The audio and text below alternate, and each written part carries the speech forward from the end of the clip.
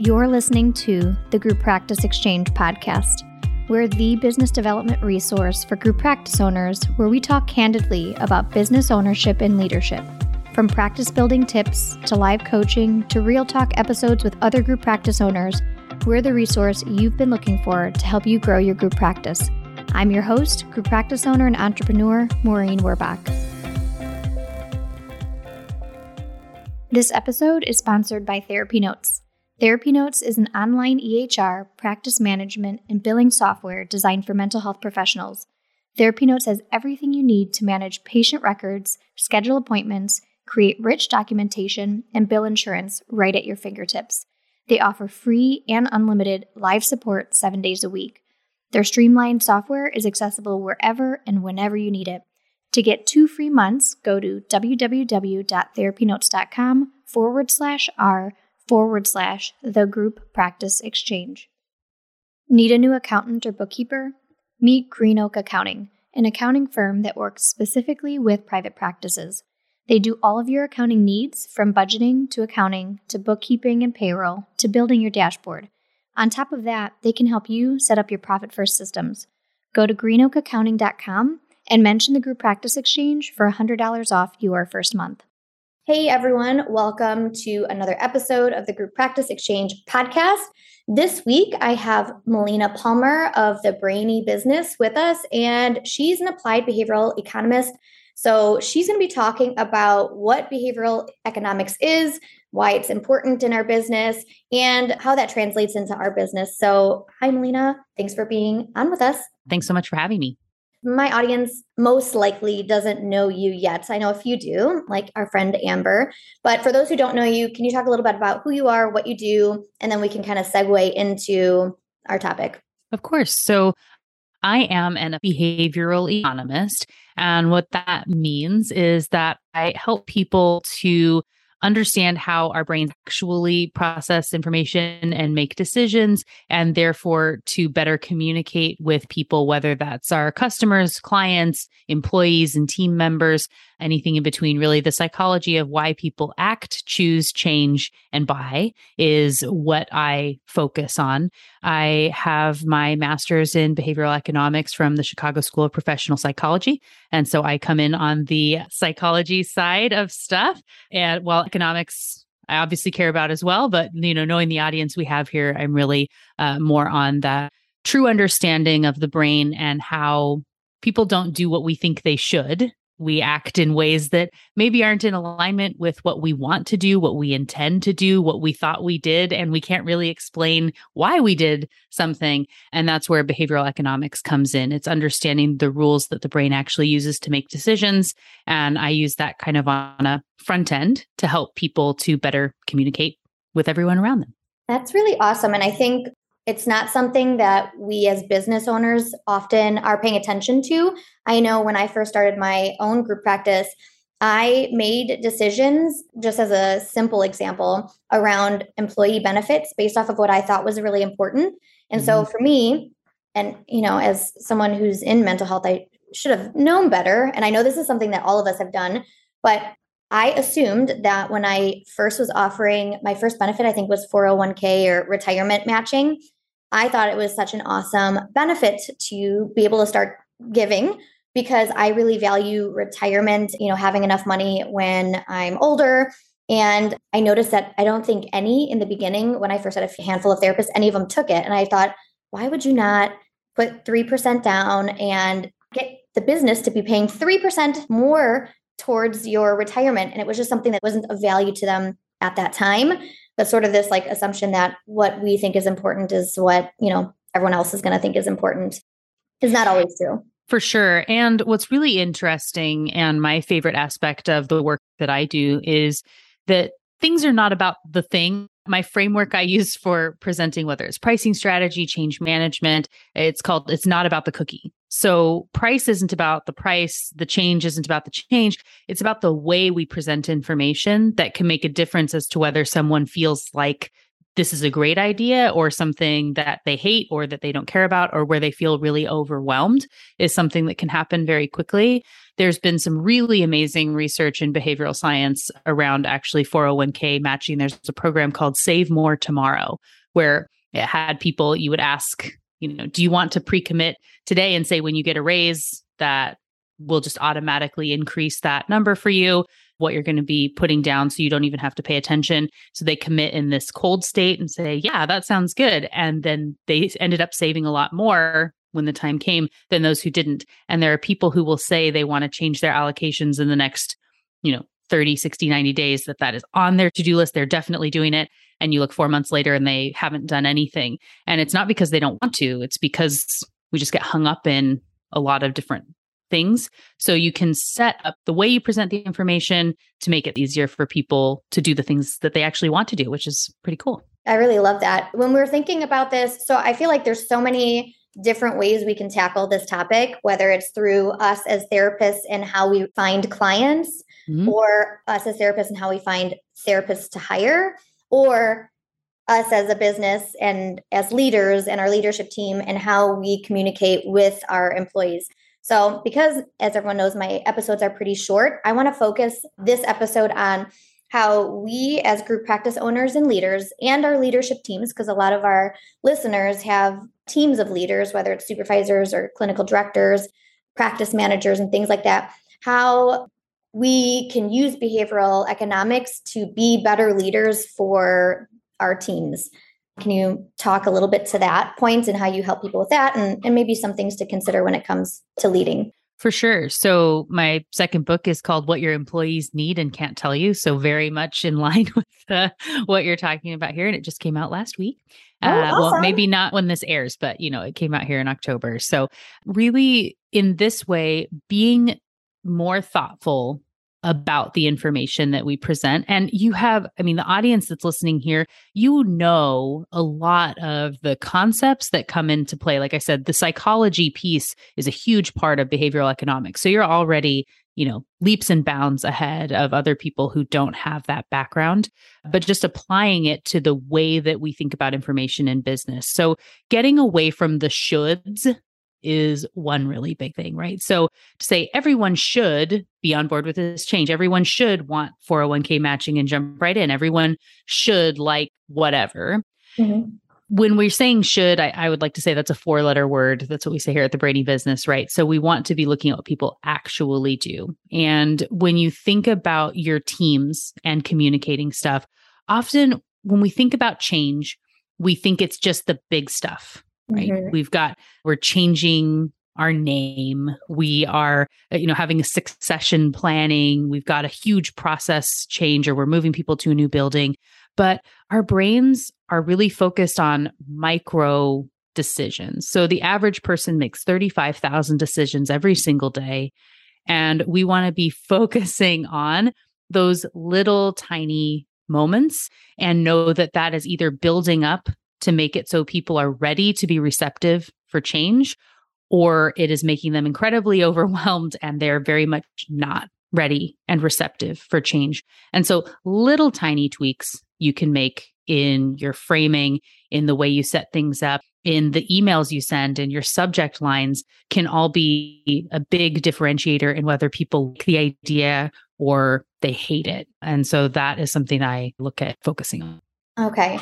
So would you say that one of the things that I have really focused on in the past probably 5 or 6 years of my business is transparency, finding that people are more willing to accept change or understand change, even if it's not exactly what they want, when we as leaders are able to be as transparent as possible, has been, I think, something that's created a lot of success in my business in terms of staff being okay with the change that we have without, like a huge amount of resistance. Yeah, definitely. It's not about the cookie framework. Reciprocity is one aspect in there that is a big focus. And I talk about it in the way of giving the gift of transparency and openness and honesty. You can factor in the IKEA effect there, where people like things more that they've been able to have a hand in helping to create, even if in a very small way.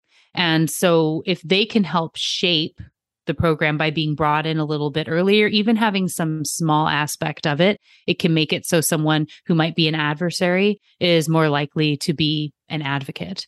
To give an example of something that I use in the book and I talk about a lot as the way we present something that can either be setting people up to fail or to be successful, that is an example of an email I once got from a boss. It was 10 a.m. on a Thursday. And I got an email that says, we need to talk, be in my office at 2. Ugh. Right. Which is terrifying, a really scary email to get. And of course, I spent the next 4 hours looking at every project I was working on, everyone I'd been communicating with, anything. I was coming in, ready to fight at this moment, get the gesture to come sit down, terrified sitting there. And she says, hey, I just wanted to let you know I'm going to be out of the office tomorrow and I'm putting you in my email responder as the person for people to follow up with. Oh my goodness. That was it. That could have been an email first off. Right. It's something I came to learn that this person I was reporting to was incredibly busy. It was the easiest way for her to say, hey, I'm going to need to talk to you. That was that simple thing that was best for her in the communication. I talk about this this is my concept of priming. Not my concept, but how I represent the concept of priming, in that, the smell of popcorn or the scent of cookies is something we really love. Burnt popcorn in an office can derail everything, right? So looking for those burnt popcorn moments like that email. You may be sending stuff when you're busy, right? Just a quick, hey, we need to talk, can be saving you 2 or 3 minutes, and it's costing one on your team hours of time. And so what's being your suggestion thoughtful to that? To be more thoughtful about what you're sending out. Couple of stats that I have in that new book. One being, people wouldn't send emails if they thought people wouldn't understand what they were saying, right? But stats show that people misunderstand your emails 50% of the time. So half the time people don't know exactly what you're saying. And so they have to follow up. And so over 60% of the work people are doing is busy, unimportant work. And that's creating stress and extra time pressure, which makes us more risk averse. And we have a lot of difficult time processing information and we get really stressed out. And so if you can alleviate some of that, if you send a more thoughtful message up front, even in that case, if she didn't know what all she was going to need to talk to me about, saying, hey, I'm going to be out tomorrow. I want to go over a few things. Can I see you at 2? Are you available at 2? Right? That's a very different email. I know what's coming. And it maybe took an extra 30 seconds, but I didn't lose a lot of time. In the case of when you miscommunicate or you don't put all the info, you do something quick, then someone is emailing back and saying, well, did you mean this? No, I meant this. Oh, this, blah, blah, blah. Or just a quick Slack chat, stop by for 5 minutes, quick question. And that all adds up. And so it's investing up front a little bit more time, knowing it's going to pay off in the short term, but long run as well, if you can invest that bit of thoughtfulness. Okay. I actually have it relates and also doesn't, but I feel like my audience is going to love to know the answer to this. It kind of goes along with your experience that you had with that one boss. Is there a best way to communicate with someone as a leader if you need to have a conversation with them, either about putting them into a performance improvement plan or termination, when it comes to timing or how to set that up in a way that doesn't create that much stress up until the point of the actual conversation?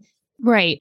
So one thing, bringing back to that first example, is that was an easy thing she was sharing. And if you can imagine that email leading into something like this, there's no way I am ready to hear that information because my brain is just going crazy, right? There's so much going on. And there is a really great psychologist that talks about the brain, if you think about it like a person riding an elephant, and that subconscious elephant is doing, over 90% of our processing.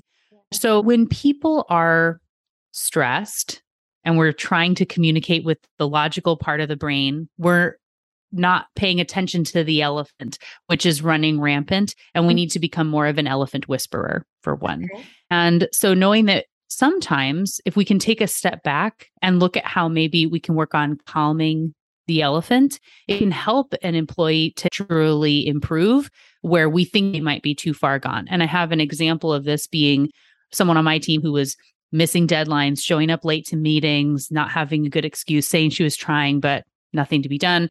We were meeting in her one-on-one, where I always start with what's the most important thing we should be talking about today? She says, I wish we could talk about my wedding, to which many would say, well, that's a nice wish, but that's not what we're here for. That's not our problem, right?